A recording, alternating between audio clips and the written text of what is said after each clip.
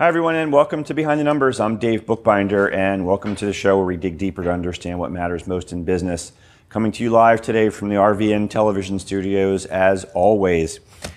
If you're a business owner and you've thought about exiting your business, you've heard about the strategic buyer, you've heard about private equity buyers.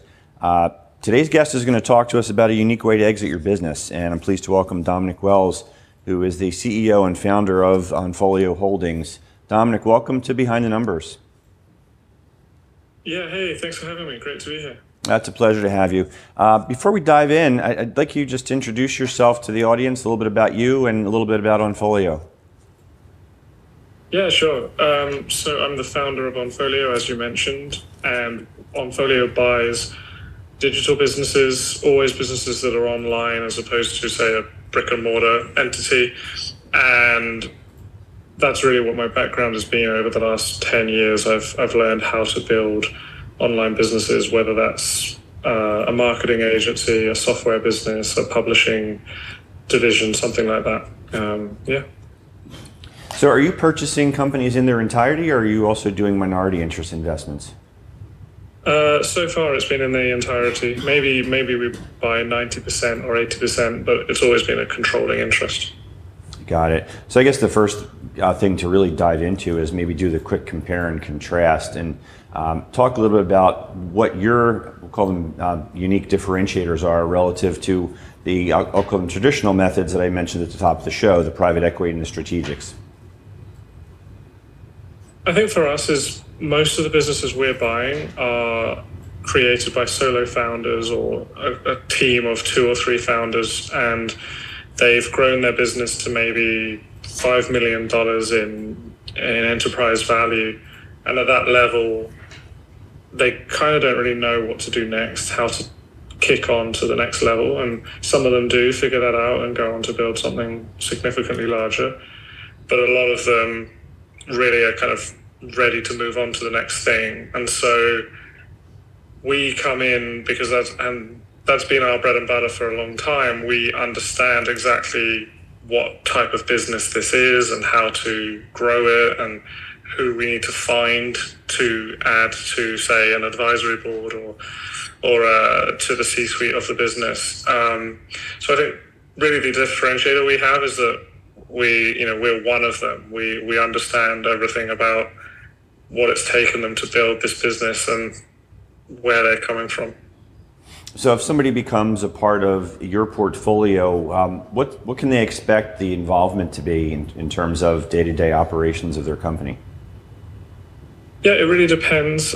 We keep each business decentralized, so we don't come in and take over the operations ourselves, but a lot of founders are looking to move on and leave. So part of the challenge for us is figuring out, okay, is there someone in the company who can run it already? Is there someone we can promote and kind of handhold a little bit? Or is there a need for us to hire someone externally? But as long as management is in place, we, to some extent, leave the business to do its own thing, and we act as like a board of advisors to it. Yeah, and how have people been finding you, Dominic? Well, I've built a pretty large network over the years. I speak at conferences. We're one of the only public traded companies in our in our industry, so we've got a lot of visibility. So there's a lot of people who just know about us, and when they're thinking about exiting, we're either at the top or near the top of the list of people they reach out to. Yeah, and you mentioned that you're a public company, and I think that's an interesting point that's worth expounding on a little bit, because that gives you, like you said, visibility. It gives you access to capital that maybe some of the competitors or alternatives can't bring to the table. Talk a little bit about why you pursued becoming a public company and what that's been like for you personally. Yeah, you touched upon it a bit already. It was a little bit about the visibility and the ability to offer something that other buyers couldn't offer. So that could be not just being able to say offer stock or preferred stock instead of cash, but also it's a lot easier for us to offer upside. Some people want to join the Onfolio portfolio and not just maintain a percentage ownership of their business, but to gain some level of ownership in the entire portfolio. And the same is true for attracting talent and investors and raising capital. And how it's been, well, we've been public since October 2022, so about just over a year. And it's been a pretty tough time in the capital markets in the past year. Things do look like they're getting somewhat better this week, so we'll see what happens next week. But it's been a pretty good learning experience, and we have achieved most of our goals in terms of the visibility and the access and everything. So we're pretty pleased with that. Yeah, and what's the investment criteria? I mean, what's an ideal fit for you, for anybody who's out there in the audience thinking that this is something they may be interested in exploring? Well, yeah, as I mentioned, we kind of have a mandate and a focus to stick to online businesses. But then from there, it needs to be something which is already profitable, maybe preferably $1 million in profit, maybe up to, say, $5 million in profit. Anything larger than that is a little bit too large for us at the present time. And it's something that we want to be growing, but we're okay if it's just,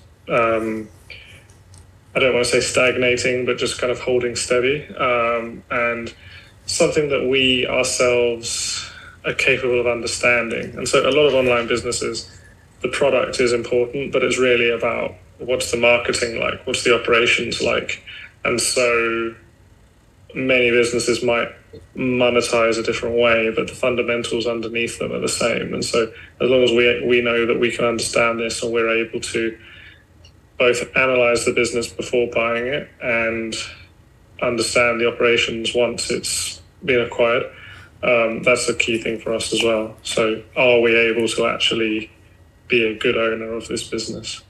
Yeah, and with $1 million to $5 million in profit as kind of the mandate, that you're working with smaller companies that may have otherwise not had access to an exit like this. So as you're looking at these types of businesses and recognizing that they're online businesses only, how important is the management team relative to the underlying business or technology? Yeah, it's one of the most important things. And one of the biggest challenges we have is during the analysis stage, we're asking ourselves, okay, if the founder of this business wants to leave, what is that going to do to the business? Is it going to survive without them? If it's this small, is the founder doing a ton of the biz dev themselves, or generating sales themselves, or fulfilling the product or service? And quite often they are. So we just think, okay, this isn't a good fit for us. And yeah, having a strong team backing up that founder is equally important, but probably less important than that key man issue. Yeah, so look, you've been there and done that, and you know what it's like to build the business. I'm going to give you an opportunity here to just talk briefly about maybe get on your soapbox, really, and pound that point home. If you're talking to potential sellers of their businesses down the road, what's your advice for them in terms of how they should be thinking about their role as, you know, the key person in an organization and building out a management team? If you want to exit one day, I think, the best thing to do is try to build the business so that it really doesn't rely on you. And I mean, I think realistically, it's always going to rely on you to some extent, because you're going to have such deep embedded knowledge about what makes the business tick. So it's not going to be completely passive. And if it is, then maybe you don't need to sell it. But for example, when I sold my first business, I did a lot of content marketing for it, and it was always I and me, and I was the host of the podcast. I was the face of the brand, and I thought, okay, if I want to sell this in 2 years, I need to change that. So I hired one of my team members to take over the podcast, and he was actually better than me anyway. And I started writing we and us and the brand name and stuff in all of our communications. And it meant it was a lot easier for a buyer to come in and feel confident that with me out of the picture, the business was still going to function. And it's funny because people often don't want to do that, because hiring people and building yourself out of the business reduces the profit levels of that business, but it ultimately leads to a higher exit multiple that you're going to get anyway. So, and it might make the difference between being able to exit or not. So it's well worth doing. Yeah. Dominic, for folks who are watching, listening, want to learn more about you and Onfolio Holdings, what's the best way for them to connect with you? You can email dom@onfolio.com, so just DOM. And also, I'm pretty active on Twitter. Dom Wells Onfolio is my Twitter handle, so people can find me there, or LinkedIn as well. Okay. Dom, before we take you down a rabbit hole, we're going to take a quick break here and pay a few bills. So you sit tight. You out there watching and listening, don't go anywhere. We'll be right back on Behind the Numbers after this quick break. There's an old expression in business that you can't manage what you can't measure. Business performance and business valuation, it's all measured by the numbers. But I've learned that the real lessons and the tough decisions that are made occur behind the numbers. My name is Dave Bookbinder. Join me and my guests as we go behind the numbers to understand what really matters most in business.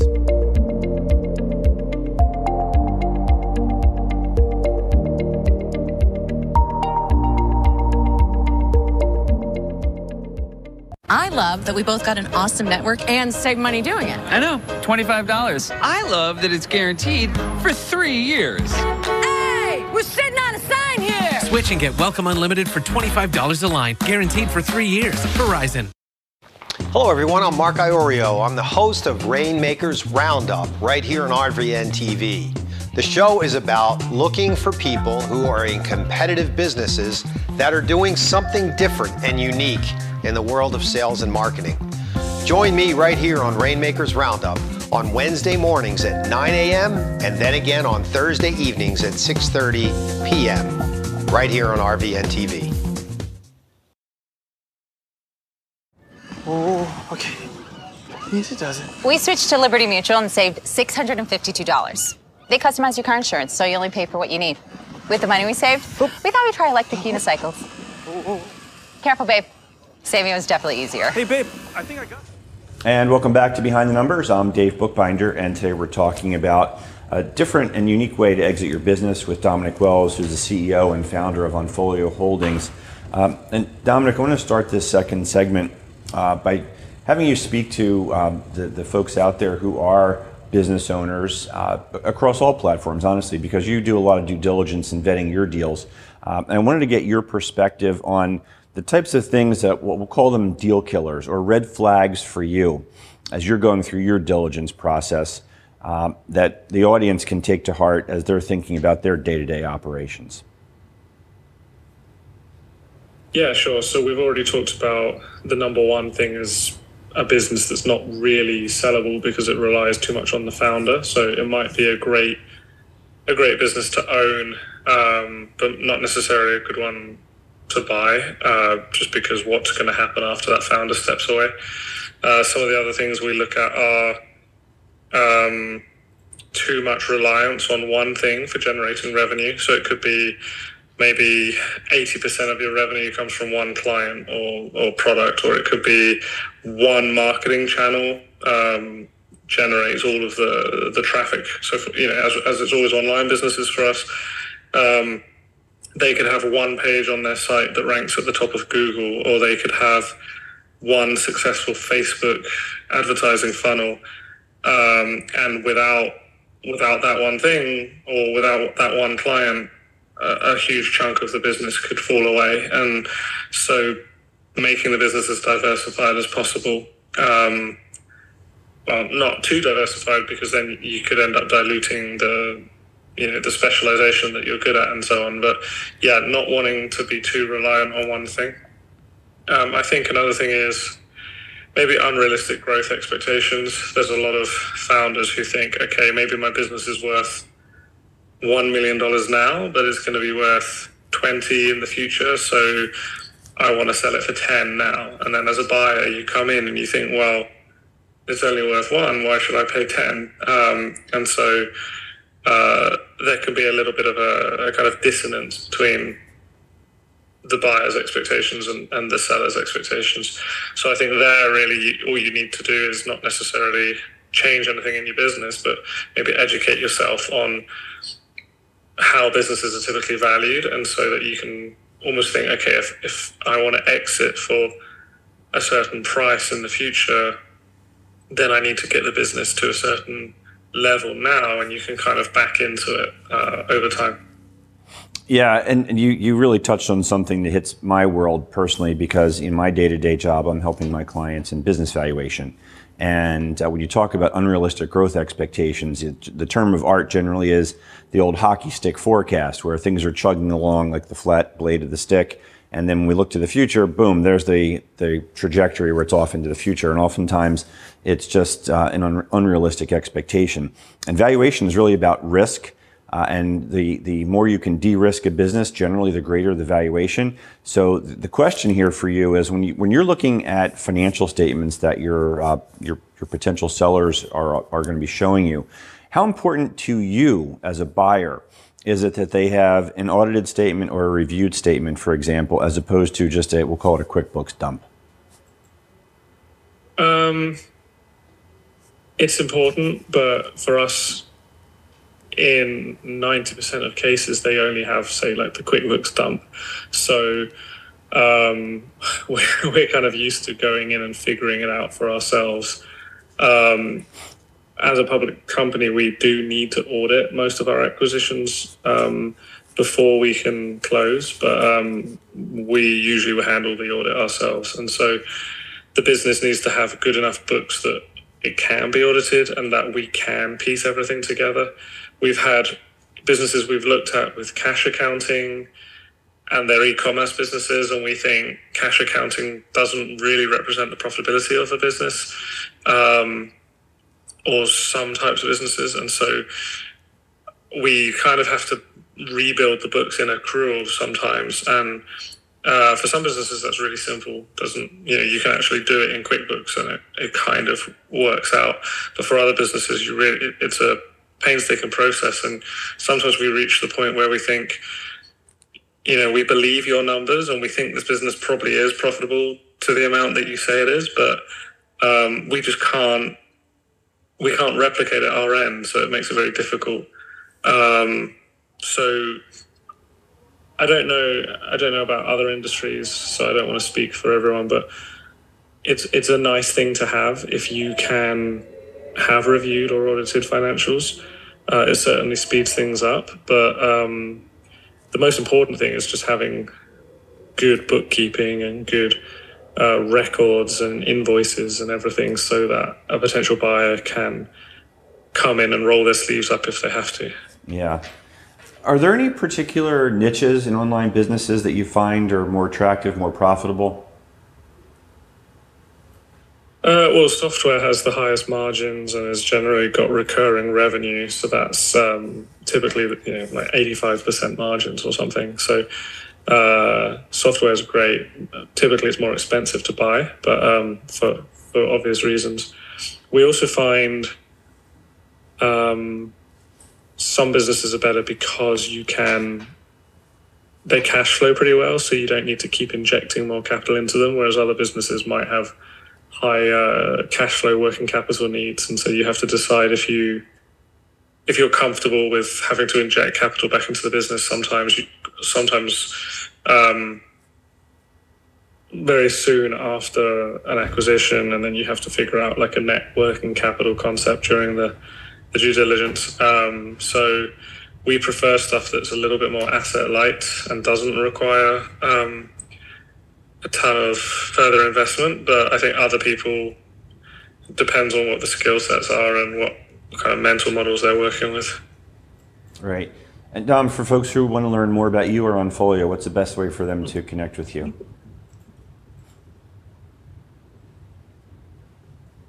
Sorry, one sec, I didn't hear that. Could you repeat that? Yeah, for folks out there in the audience who would like to learn more or connect with you, what's the best way for them to do that?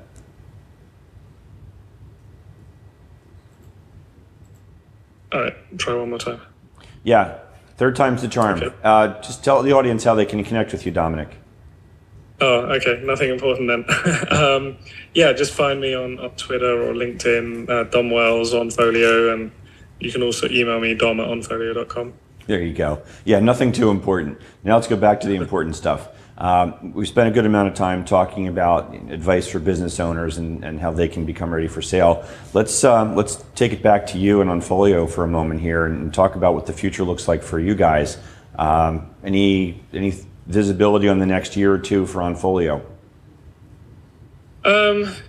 Yeah, I mean, the plan for us is to continue to leverage being a public company to make profitable acquisitions and keep growing our revenues and our retained earnings and drive substantial growth for shareholders. And so we've had a pretty good year, really, maybe not from a financial perspective, but from a learning and building out a systems perspective. And so we kind of feel like we've built the platform we need to take the company onto the next level. So that's what 2024 is really going to encapsulate. Yeah, and do you have any strategic goals for the number of acquisitions you'd like to have completed over the next year or two? Well, it's less about the number, like a quantity, and more about doing as many good ones as we can. But I'd like to see us north of 10 million in revenue by the end of, or probably the middle of 2024, and we're at about 6 million now, so basically doubling our revenue. Nice. So when you think about these online businesses that you're looking to acquire, risk profiles, let's discuss that. What are some of the particular risks that you're seeing that are associated with an online business that maybe you don't experience if you were to look at the brick and mortar, which I know you don't? Yeah, well, we talked about a few already, some of the red flags we see in due diligence. And I think in addition, I think online business typically evolves a lot faster than offline business. And so you might have a business that's doing really well, and then 2 years later it's become obsolete. Maybe AI has come in and disrupted it, or it's based around a certain strategy that doesn't work anymore. And so I think business model risk is another big potential risk. Just thinking, is this business even going to be around in 2 or 3 years? That's a big one. And how do you get your mitts around that? Sometimes you can't, so you just have to move on and buy a different business. But it just takes experience and generally an understanding of where you think the internet's going, but also asking yourself if this business is actually able to kind of disrupt itself. So, for example, if we have a marketing agency, maybe the services that it's offering are not going to work in 2 years or not going to be popular in 2 years, but marketing is probably going to be popular for a very long time. So, you kind of ask yourself, all right, is this business able to evolve along with the internet, or is it kind of a one-trick pony? So, yeah, that's a very important element. Yeah, so artificial intelligence is everywhere. Are you using AI tools in any of your diligence processes, Dom? A little bit in due diligence, because you can get ChatGPT to you can upload P&Ls and ask it to build models based on trends of revenue and customer churn and stuff like that, and it can just speed up the process of what you would normally do manually. But we don't use it that extensively yet. We'd like to, and I think in the near future we'll be able to. Great. Dominic, we're just about to the end of the program here, but I wanted to give you the last word in about 60 seconds or so, just to talk to business owners out there with any additional advice or guidance that you may have. Your call where you take it. Sure, yeah. I mean, I think the most important thing is trying to plan ahead, particularly if we're talking about an exit. Really think, even if you don't want to exit in 3 years, think about, if I did want to exit in 3 years, what steps would I take now? And then just work on that, and sort of your life will be a lot easier in the future, and you'll be a lot more flexible if the need arises. Yeah, and I've often heard it told that you always want to be planning for an exit, even when you're not thinking about exit, because look, life happens, and there may be a need and you always want to be exit ready. Is that fair? Yeah, exactly. And you never know what's going to happen. And also, typically, the things you need to do to make a business exit ready generally are the things you need to do to build a better business anyway. So even if you never exit, you'll probably end up better off for having done all those things.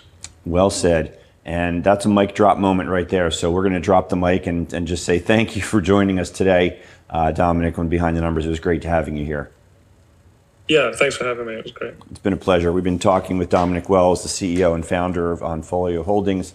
My name is Dave Bookbinder, and I'm known for helping my clients in valuing their businesses. And I want to give a shout out to the Big Cheese again for working the board, making things run smoothly here. And thank you out there to the audience for watching and listening. We can't do the show without you. That's all we have for today, folks. We will see you next time on Behind the Numbers. Take care.